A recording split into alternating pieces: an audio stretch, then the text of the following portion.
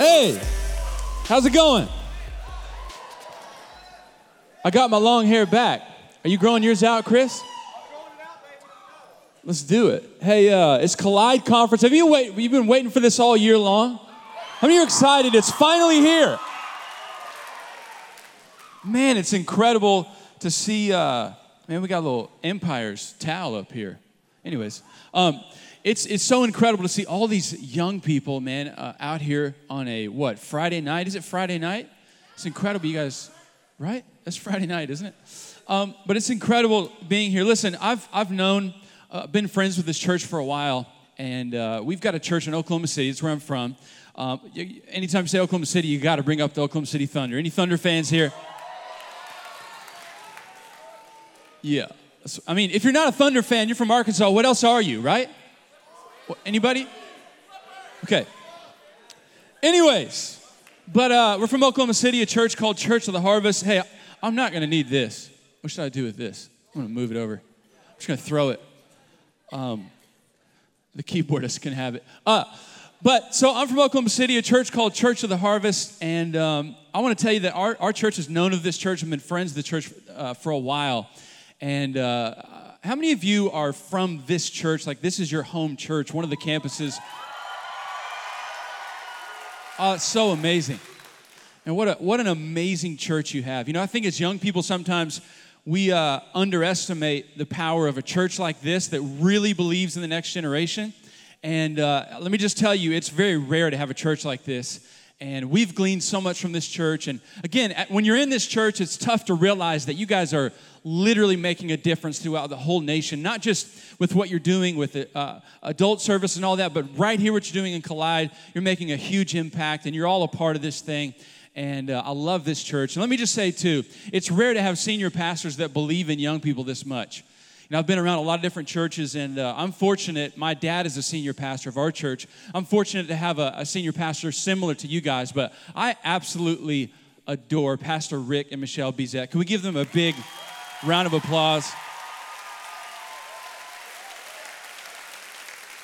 They're incredible, and it's hard for young people. I'm telling you, this is a big deal. He believes in you, and that speaks so much. And you know, we had fun. He served me some Oreo ice cream last night. It was pretty good. Everyone, I think he's gonna throw a party. Everybody's invited. Maybe next week or something. No, teasing. So we got to get into this because I came to preach. Is that okay? Came from Oklahoma City to preach, but I've got a few people here. My wife is here. My wife, Monica. Would you stand up real quick and just wave? Monica, she's awesome. Give her a big round of applause. Monica, a little habanero pepper. She's spicy. And my kids are actually here, but they're in the back somewhere running around, probably ruining your church, Pastor Rick. No, I'm kidding. No, they're running around. Naomi, my daughter, is 4. She'll be 5 here in just a couple of weeks. And then my son, Boston, is 3 years old. And I love my family. They're so incredible. And then I know I'm taking a lot of time here, but man, don't you guys love Chris and Kat? Your youth pastors here are so cool. I love it. So, man, I came from, again, Oklahoma City, and we're going to have fun tonight, but I got to just say this. You know, it's the opening night of an amazing conference that, like Pastor Rick was saying, will propel you into the school year. I love where this is placed because you've gone through the summer, and I don't know what you've done with your summer, but here's what I think Collide is here to say. It's time to get serious. It's time to get your focus on God. It's time to shape your life around the mission of Jesus and what he has for your life. I think too many young people, we're concerned with what we're going to do with our agenda rather than surrendering to the fact that God has a plan for us and we should seek his plan and chase after his plan. I think that's what Collide is all about. Right before you get into the school year, you're getting around God's plan and discovering what he wants for you. So I know it's the first night here, but so much of a night like this has to do with how much you're expecting to hear from God, okay? Because I got news for you. I'm preaching from the Bible. And when you preach from the Word of God, there's always something to be received. The question is whether you're hungry for a word or not. Because I'm going to preach the word of God, okay? And there's going to be some things said that will minister to you. I believe God wants to change everybody in here. I think everybody ought to leave a little bit different than how you came in. But it's not up to me or how good I preach. The word of God is going to be spoken. Honestly, here's what it comes down to you. Are you here tonight for more than just hanging out with friends? Are you here tonight for more than just seeing what this guy with the Yeezys on? Whoa, I had to throw it out there. What's up? Hey, what's up? Is it more than that? Is it going to be funny? Am I going to have fun? Am I going to text through this? No. Are you here to get a word from God? That's the question you have to ask yourself. And I would pray the answer is yes. Because if you set your expectation that, listen, I want to hear from God. I'm going through some stuff. I need some rest in my soul. I need some strength. I need some hope. I promise if you put your faith out there, God will always meet your faith. He will never let you down. So tonight, are you hungry for a word? I need you to get a little bit louder than that, because if not, I don't even think I should preach. Are you ready to hear a word from God tonight?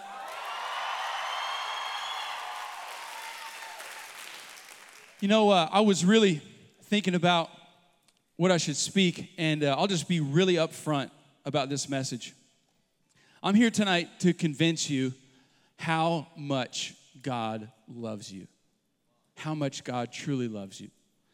And I know you listen to that and say, wow, that's what a crazy revelation, right? I know that God loves me, but I actually think that young people today, we stop so short in discovering how much God actually loves us. How much He wants to do with every single part of our lives.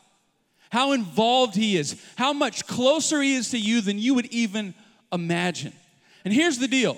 For you to live out this whole Christian life that we talk about and we encourage you to live, it's not going to be by fear that, hey, I better not do the wrong thing or else God's going to be mad at me, or I better not do the wrong thing or bad things are going to... No, that's not what motivates people to live for God. Here's what motivates people.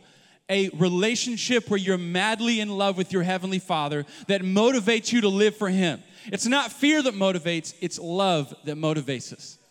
So tonight, I am so convinced that God wants to reveal His deep love for each and every one of you tonight on a level that you've never experienced before. I fully expect by the end of the night, we're all going to be standing together in the presence of God, overwhelmed by the Spirit of God, sensing His love and embrace for us like we never have before. If you're with me, say amen.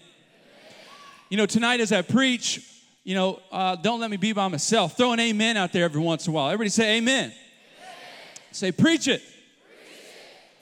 Say, come on. Say, make it plain.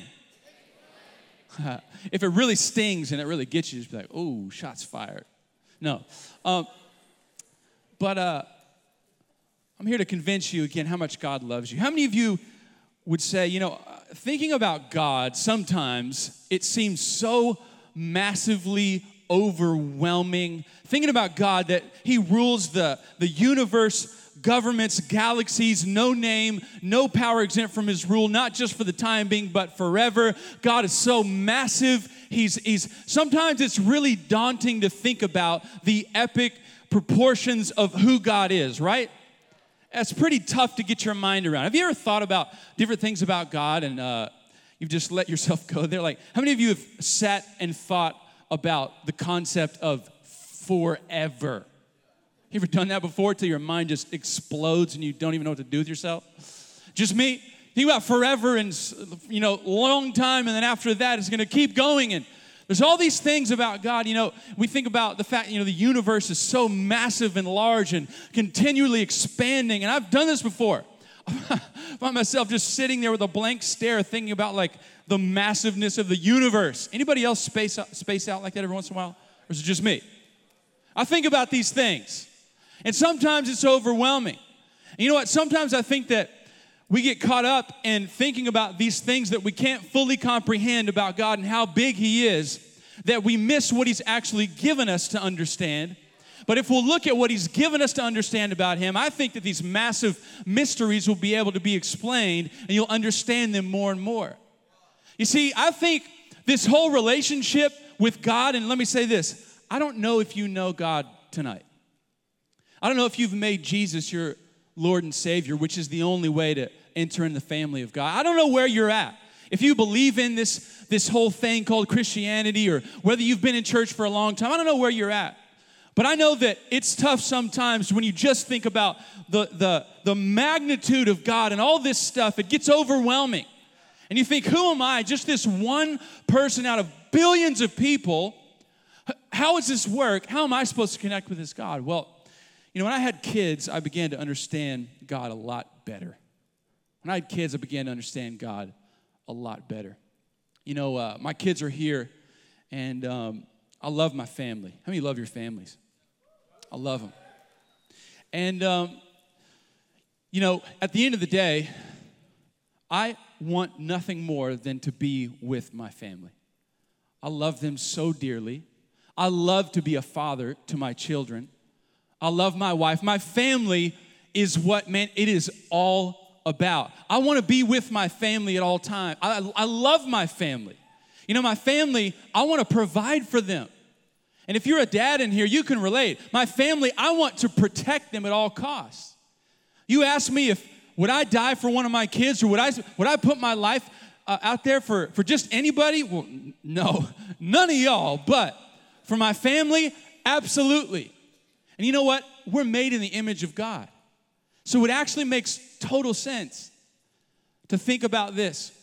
Here's what God really wants. He wants an intimate relationship with his family. Listen to this. I don't know where you're at with this whole thing, but I'm here to tell you, God wants you. Why? Because you're his kid. When my kids were born, they did nothing to earn my love. No, they just cried a lot. But I was smitten with love for them. Would do anything for my little babies. And that's how God is.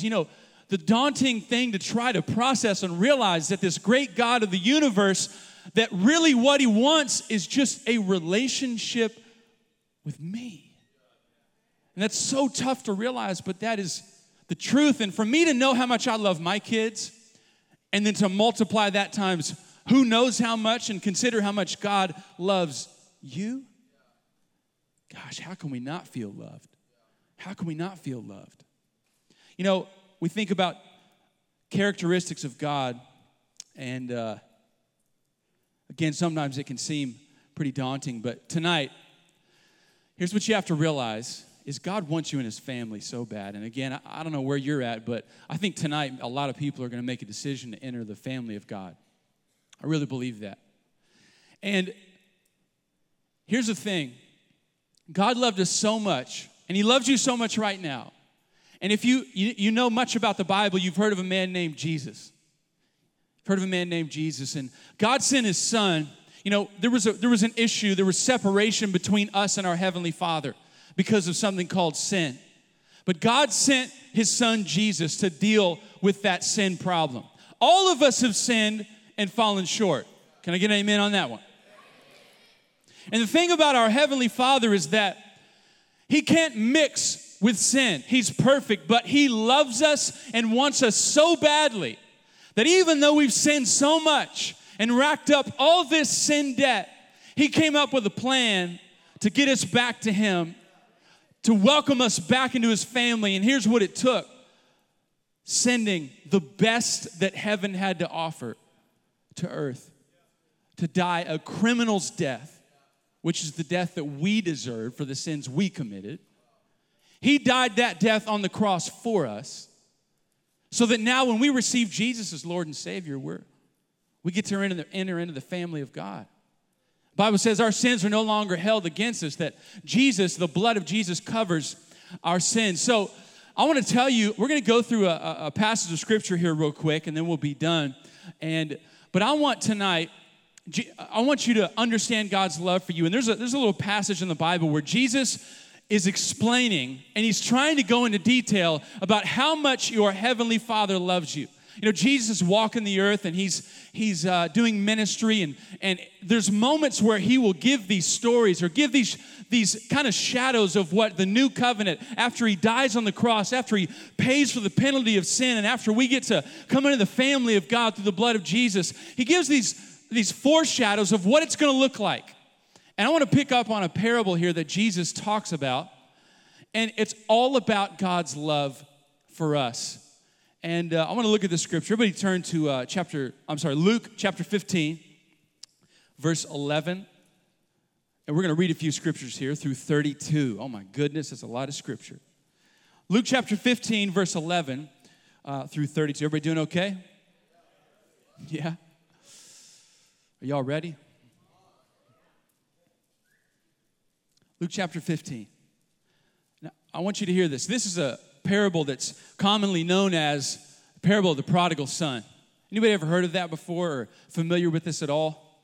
So here's what I want to encourage you with. If you've heard this before, I want you to listen with some fresh ears. Because I guarantee you there are some things within this parable that I think God wants to reveal to you tonight that maybe you've never thought of, maybe you never heard before. And I hope you know that the Bible is alive and active, meaning that on this very night, the Word of God is speaking to you about your situation. So as I'm talking to you, I want you to allow the Holy Spirit to talk to you as well about wherever you're at, whatever you're struggling with. Come on, let's all be real here and identify that we're all going through something, one thing or another. We've been through some stuff. And God wants to reveal how much He loves you tonight. And Jesus is giving this picture of the Father's love. Here we go. You ready? Luke chapter 15, verse 11. Here's what it says. To illustrate the point further, Jesus told them this story. A man had two sons. Now, real quick, does anybody really know what the word prodigal means? You know, I always thought the word prodigal kind of meant that it was somebody who would go away and sin and kind of like fall away from God and then come back. That's not the meaning at all, actually. That's not what it even means. The word prodigal, when you look up the definition, here's exactly what it means. If I can find it here. It means wastefully or recklessly extravagant, lavishly abundant. And here's what I want to say to you tonight. Obviously, in this story, if you know it at all, the son lives a little bit that way, but I think the father's love is actually pretty wastefully extravagant and lavishly abundant. I think the word prodigal actually better describes the father in this story than it does the son. So I want to title this message, and I know I can't believe I'm just saying the title. I should have done this like 10 minutes ago. Title is The Prodigal Father. Write that down if you're taking notes. Jesus, we love you. Help us get through this quick. And we pray that you'd move in a mighty way. Amen. Wow, I'm all mixed up. Should have prayed a long time ago. Here we go. To illustrate the point further, Jesus told in this story, a man had two sons. Notice even the main character where it starts with is a man, the father. Starts with the father. Verse 12. The younger son told his father, I want my share of your estate now, before you die. So his father agreed to divide his wealth between his sons. Now, you got to understand something about an inheritance, right? You don't get an inheritance until the person passes away. Do we all understand that? Like you don't get your share of your inheritance or whatever's been stored up for you until the father would pass away. And in that day, here's basically what the son is saying. This younger son is walking up to his dad. He's saying, I know I have a pretty big inheritance that's coming my way one day when you die, but hey, Dad, I don't really care if you're dead or alive. Doesn't matter to me. I want my inheritance right now. This little punk son goes up to his dad, basically says, hey, Dad, drop dead. I could care less. I want my money. I want the inheritance. Give it to me right now. What a little punk, right? If I was a dad, I would have gotten arrested. No, I don't know. But this kid goes up. What arrogance, right? How insulting. He says, Dad, drop dead. Doesn't matter to me whether you're dead or alive. I want my inheritance now. I don't even want to be a part of this family. So the father agreed to divide his wealth between his sons. Now listen to this, verse 13. A few days later, this younger son packed all his belongings and moved to a distant land. Anybody ever like ran away before? Got a little bit down the street, came back. I did that a few times. So he packed all his belongings, this inheritance, and he moved to a distant land. And there he wasted all his money in wild living. Sometimes young people don't realize that money runs out. Anybody ever learned that the hard way? Money runs out. Now, the Bible here kind of lets your imagination go.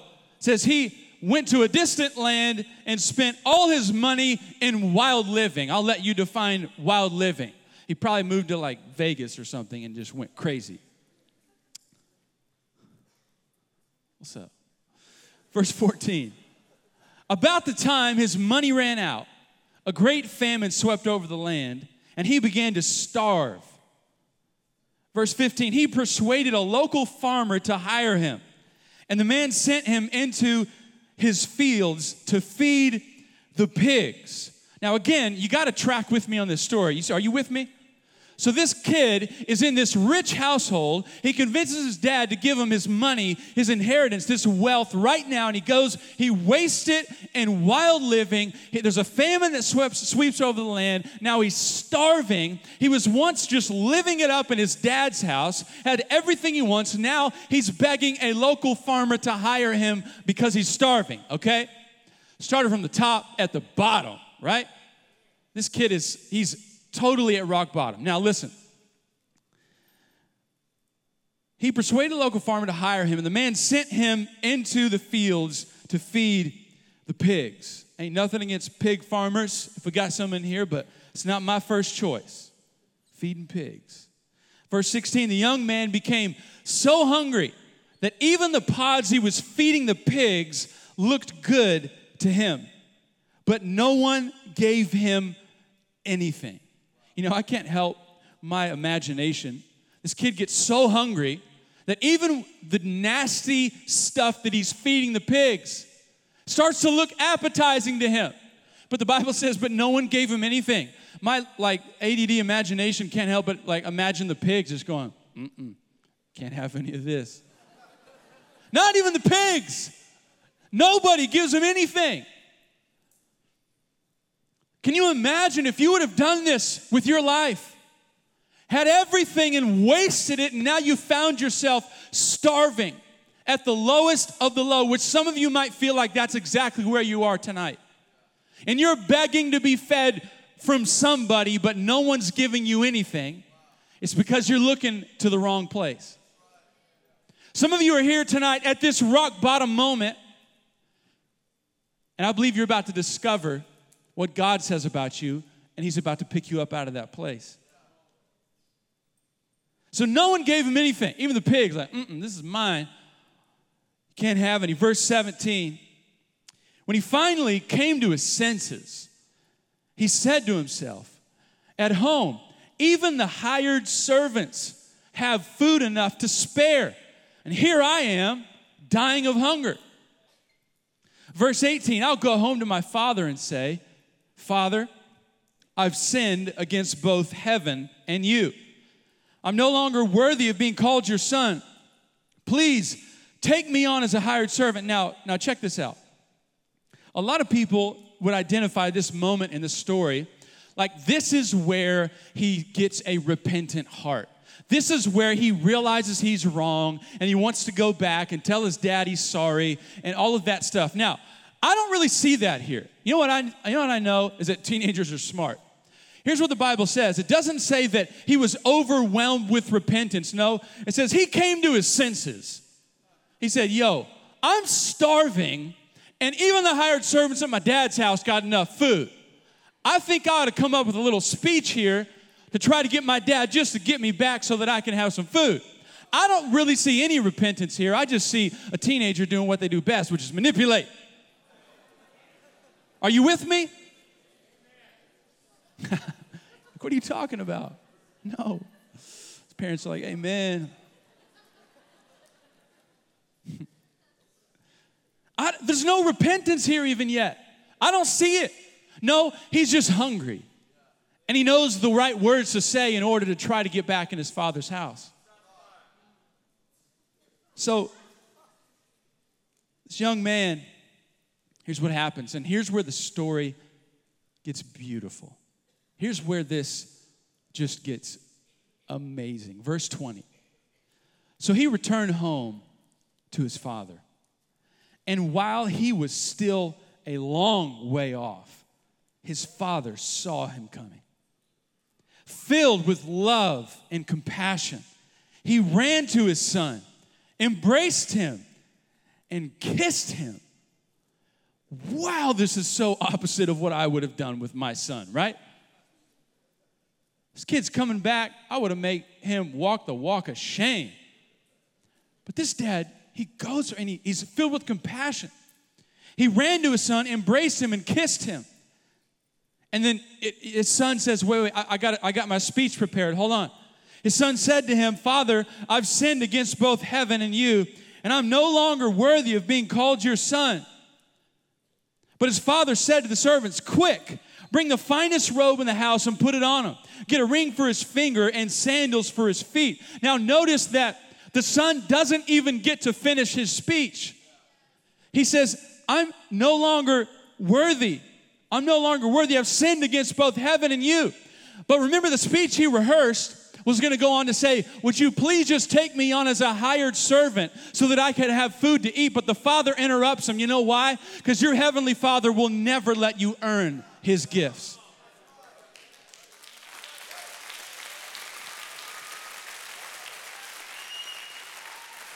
You know why we stand right before God? It's not because of what we have done or have not done.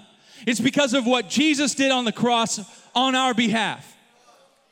And every blessing and the favor and the grace and the mercy and the forgiveness of God is not hinged on what you're going to do or not do. It's not hinged on the performance of your life. It's hinged on the performance of Jesus Christ at the cross. And he died. He took all of our sins, but he didn't stay on that cross. 3 days later, he rose again. He defeated death, hell, and the grave. And it's because of his performance that we get these great gifts from God. Our job's not to earn any of them. Our job is to receive them. And the father doesn't even let him continue with his speech. He says, no, son, I've got a lot of gifts and I've been waiting to give them to you. He goes again. He says, bring the finest robe in the house and put it on him. Get a ring for his finger and sandals for his feet. Verse 23. He says, and kill the calf we've been fattening. We must celebrate with a feast. For this son of mine was dead and is now returned to life. He was lost, but now he is found. So the party began, AKA it's okay to party in church. Verse 25, now we're not going to get into this next section too much, but I just want you to see something. So I'm going to read this real quick. Verse 25, meanwhile, the older son was in the fields working. There's two sons here. The younger one left, wasted all his money, did despicable things while the older one was still at the house. He never left his dad's house. He stayed and he worked and he was faithful and he stayed here. The older son was in the fields working. When he returned home, he heard music and dancing in the house. Again, music and dancing. Okay, in church. What's up? This is in the Bible. Verse 26, and he asked one of the servants what was going on. Your brother's back, he was told, and the father's killed the fattened calf. We're celebrating because of his safe return. Now check this out, verse 28. The older brother was angry and wouldn't go in. His father came out and begged him, but he replied, all these years I've slaved for you and never once refused to do a single thing you told me. And in all that time, you never even gave me a young goat for a feast with my friends. It's like pouting here. What's happening? Yet, when this son of yours comes back after squandering your money on prostitutes, you celebrate by killing a fattened calf. This older brother is obviously jealous, and he's irritated, and he's angry. He's like, Dad, I just wanted a little party with just a little goat. You didn't have to give me the fattened calf, and you wouldn't even do that. Now listen to this. His father said to him, look, dear son, you have always stayed with me, and everything I have is yours. Everything I have is yours. Now, if you'll see what's going on here, a lot of people would chalk this whole story up to a simple someone who was a Christian and maybe went away and sinned and then came back to God, and that's what the story's about. No, here's what the story's about. The overwhelming, crazy, mad, insane love of God. Because check this out. Even the son that stayed in the house the whole time still did not fully comprehend the love that his dad had for him. He said, you didn't even give me a little party with my friends with a goat. And the dad says, son, everything I have is yours. If you wanted a party with a goat, just ask. This is not just about some, evangelist story about the son coming back home. No, this is a revelation of the Father's love. And we're about to get into the end here and close. And here's what I pray. Again, this is Jesus. He's telling a story, a parable, about what the kingdom of heaven is like. And here's what I hope as we go into these final moments, that you would allow, as I reveal some things in this passage of Scripture, you would allow the Holy Spirit to settle in your heart and to convince you how much God loves you. See, I don't know where you're at. I don't know if you're someone who's grown up in church your whole life, or I don't know if maybe you're like this older son. You've been around forever. And notice the older son says, Dad, I've done everything you've asked me to do. I've done the right stuff. I've attended church. I've read my Bible. I set up chairs when you asked me to do. What is he doing? He's pointing at everything he's done to receive the good gifts of God, but that's not how it works. Here's how it works. You recognize, you discover how madly in love God is with you. You discover his love for you. You encounter God's love, and you receive his gifts. That's how it works. So again, I don't know if you've been in church for a long time, or maybe, again, you're not used to this whole thing, and you need to step into the family of God, but I pray these last moments together, God would move in this place, and that those of you that have lived your life feeling unloved, it would completely change. That tonight, your heart would be filled, overwhelmed with the love of your Father, the creator of the universe, that all he desperately wants is a relationship with you. He wants his family. We're going to pick up back in verse 20 and then close this thing out. You ready to close it out? I'm ready to preach. Let me get the keys up here. That'll help it be a little more spiritual, right? Let's get the keys up here. Verse 20. Before we go in this last little section, I know it's random, right? I'm not done yet, but I just want to pray for 1 second. Maybe like 10 seconds, but close your eyes. God, right now, we take these next few moments, the final part of this message, and we tune into you.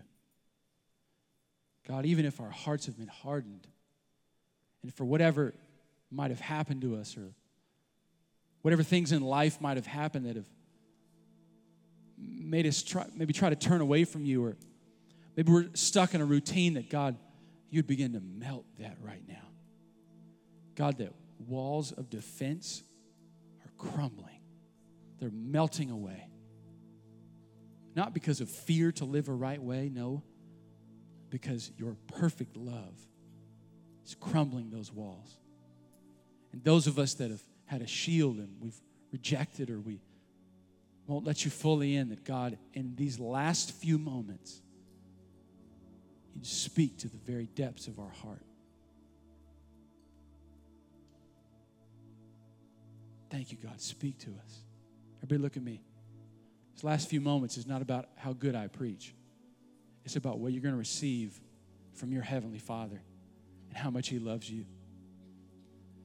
So verse 20 says, he returned home to his father. Again, the son, he went out and wasted all his money, wasted everything, the life that his dad gave him. He did so much wrong, committed so much sin, all these horrible things, but he returned home to his father. While he was still a long way off, his father saw him coming. Filled with love and compassion, he ran to his son, embraced him, and kissed him. A few things happened here that the father did. This is all about the father from here on out. the first thing that happened is the father looked for his son. The father looked for his son. This reveals something about your Father God.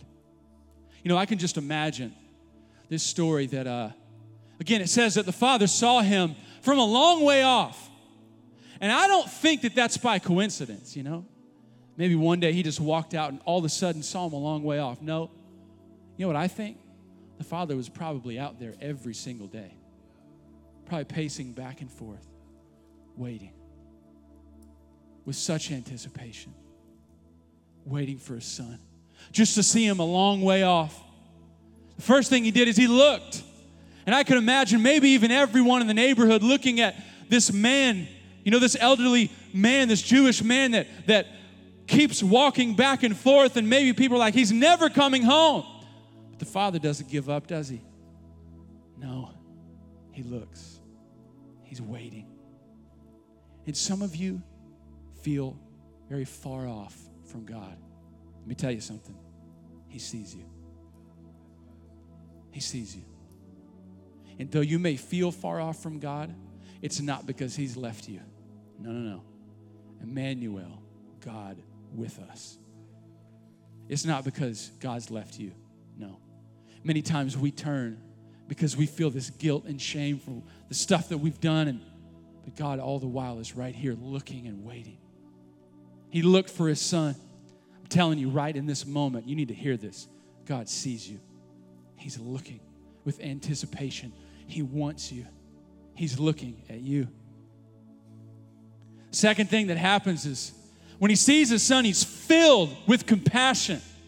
He's filled with compassion. Now, think about this. The son that just did all this stuff against his dad, right? Tells him to drop dead, goes, spends all his money, wastes everything. All that happens is his dad sees him from a long way off, and immediately the dad is filled with compassion. Notice the son has not even repented yet. The son has not said, hey, Dad, I'm sorry. But immediately, the sight of his son, the father is filled with this great compassion, overwhelmed by it. And I'm telling you, I don't care where you feel like your relationship is with God. He sees you and he is brewing with compassion and love. He is so madly in love with you, and it gets better. Are you ready for what's about to happen? Because I believe what's about to happen here in this story is going to happen spiritually tonight. Number 3, the third thing that happened, he ran to his son. Oh, this is where it gets good. He ran to his son. This is so revealing of the Father's love for you and I. You know, he sees his son, he's filled with compassion, and then what does he do? He can't help himself. You know, in the original translation here, there's a couple of meanings for the word ran. There's a meaning that says, you know, you would jog at a steady pace, and then there's another meaning of the word that's basically an all-out sprint, just running as fast and wildly as possible. And that is the precise word that's used in the Bible right here. See, this father was so overwhelmed with compassion, he couldn't contain himself. If you could imagine this in that day, probably an elderly man, probably dressed nice, had a long Jewish robe, but he sees his son, and this dad is so excited, probably hiked that robe up and took off running. Said, son, you're back. He couldn't help himself. He ran to his son. I'm telling you, God is running after you. He so desperately wants relationship, that intimacy with you. And you think that the things that you've done or you're doing are blocking you from relationship with God, and God says, son, daughter, have you heard about what my son did on the cross for you? See, that distance that was there because of sin, Jesus took care of that. And now when you enter in to Christ Jesus, you can now enter the family of God, and he's running towards you. The next thing that happens, it gets better. It gets better. It says, he embraced him. Are you still with me? He embraced him. He ran towards the son and embraced him. Now again, he embraced him. I don't know what you guys think about when you think about an embrace, but the better word here to use is he gave him a bear hug. I like a good bear hug every once in a while, right? Just feels good. Maybe that's what we'll do for ministry. Pastor Chris will be down front, just giving bear hugs at the end. No, but this father runs towards his son, and he gives him this massive bear hug. Now remember that this son had just got done feeding pigs. This son was probably filthy, smelled horrible, stuff all over him. Just nasty, filthy. But check this out. The filth of his son did not for an instant separate him from the embrace of his father. Nope. He ran. He said, "Come here, son." Gave him this bear hug. And you know that the filth of the son had to get on the father. But that did not stop the father from embracing his son. And some of you, it's because we don't understand what Jesus really did for us at the cross, but we think that what we've done wrong keeps us from this intimate relationship with our Heavenly Father. God said, "I've defeated sin. I've conquered death, hell, and the grave so that you and I could have intimacy and relationship." It's time we stop letting the enemy convince us that we're too bad or we're not good enough to be close to God. That is not true. You are not righteous because of what you do or don't do.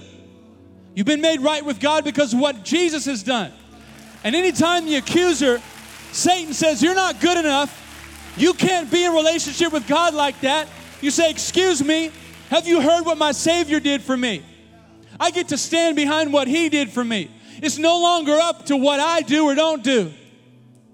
No, I live in Christ Jesus. Therefore, I'm perfect in the eyes of God." He embraced his son. It gets better. Next thing he does is he kisses him. He kissed him. Now this kiss is so significant. I'm almost done. I don't have a timer. I'm trying to figure out. I was probably supposed to be done like a while ago. Okay. I feel bad. I don't like to do that, but I will. But if you're making me, no. He kissed his son. Now, you're like, whoa, hey, it's like a probably teenager. I don't really, dad kissing me. Hey, what's up? Don't do that. It's in public, whatever. But he runs towards the son. He hugs him, and then he kisses him. And the reason this kiss is so significant is several reasons here. Listen to this. In this day, in that time, a kiss signified something pretty major. If someone was to commit a crime, they would go before the king, and the king would give them their judgment. And the only way that that person could go free, and no matter what they did, if it was murder, if it was robbery, whatever, there was one thing that the king could do. This is in the legal side of things, literally in that day. If the king would get up off his throne and go down to the person who committed the crime and kiss them on the forehead, it would signify that all of those crimes have been officially pardoned. And now they're completely free. And you could never reverse that.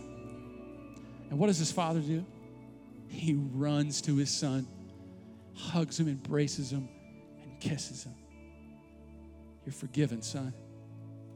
But not only that, the word kiss here, in the original language, again, kiss doesn't do it justice.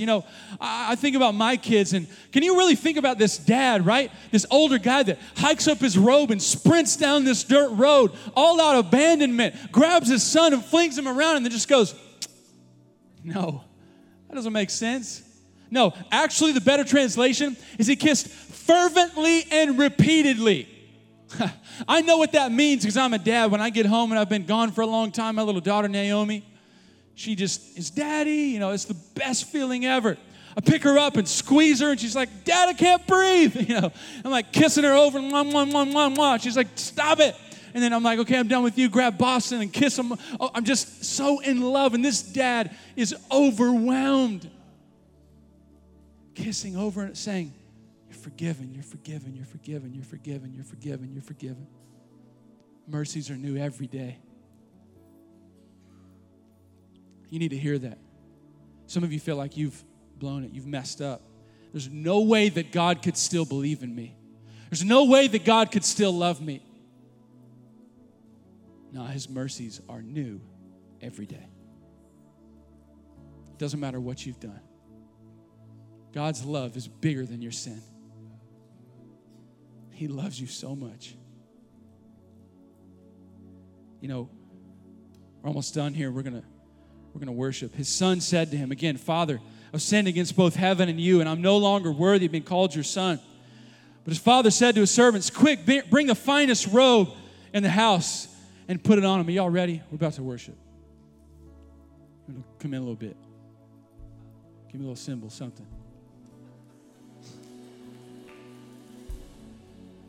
Okay. He says, get the finest robe. So he's just overwhelmed his son. He's kissing him repeatedly, and he looks back and he says, go get the finest robe in the house. The significance here is this is not just any robe. No, it's the family robe. It's the one that is only issued to the family. In other words, he's saying, I'm hugging you. I don't care that you're filthy and messy. I'm going to take on your uncleanness. I'm going to take on your filth, and I'm going to wrap you in a new robe of righteousness, saying you are established back into the family. Doesn't matter what you've done. I'll take the sin. I'll take the punishment, and I'll give you a new robe of righteousness. He says, get the finest robe and put it on him. Then he says, get a ring for his finger. Get a ring for his finger. And this is not just any ring. It's what's called a signet ring. It had a symbol, the family seal on it. And here's what this means. If you had a ring with the family seal, it was almost like having the family credit card, okay? All the wealth, all the riches that belong to that family, you could sign something with wax and say, and put your seal in wax and say, I have the authority of the name on this seal. He says, get a ring and put it on his finger. In other words, son, you're welcome back. And anything you ask for in my name, it will be given to you. You might have felt like you've blown your inheritance, but God says, I've got a new ring for your finger. I've got a new inheritance for you. I can reestablish this grace and favor in your life. It says, get a ring for his finger. We carry the authority of the name of Jesus with us now. And then there's this last part that's pretty peculiar. There's this last part that I was reading and thinking, what is the significance here? He says, get a robe, get a ring. The last thing he says is, get sandals for his feet. I'm like, okay, get sandals for his feet.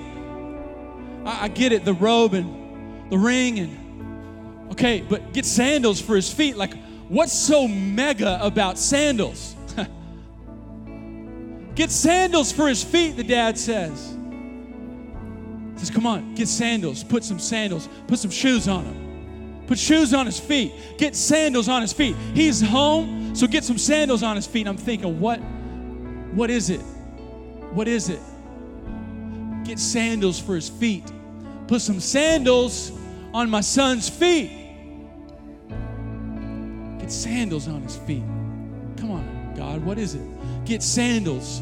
Get some sandals and I'm not going crazy, I'm going somewhere. Put sandals on his feet.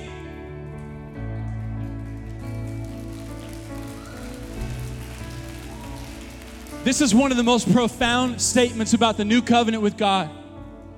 Because as I was looking at this, I read a commentary and was reminded of the last time somebody entered the presence of the Father. It was when Moses came to God in the form of a burning bush. And what did the burning bush say to Moses? It says, take those sandals off your feet because you're standing on holy ground. In other words, you don't deserve to be standing here. But what does this Father say under the new covenant based on what Jesus has done for you? He says, get some sandals on his feet because he has every right to be in my presence.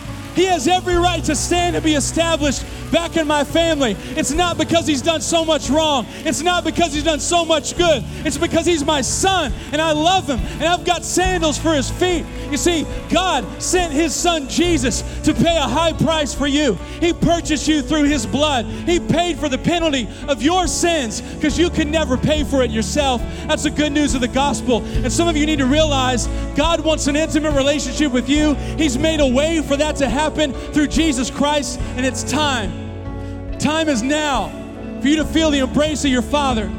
The time is now. Everybody stand to your feet.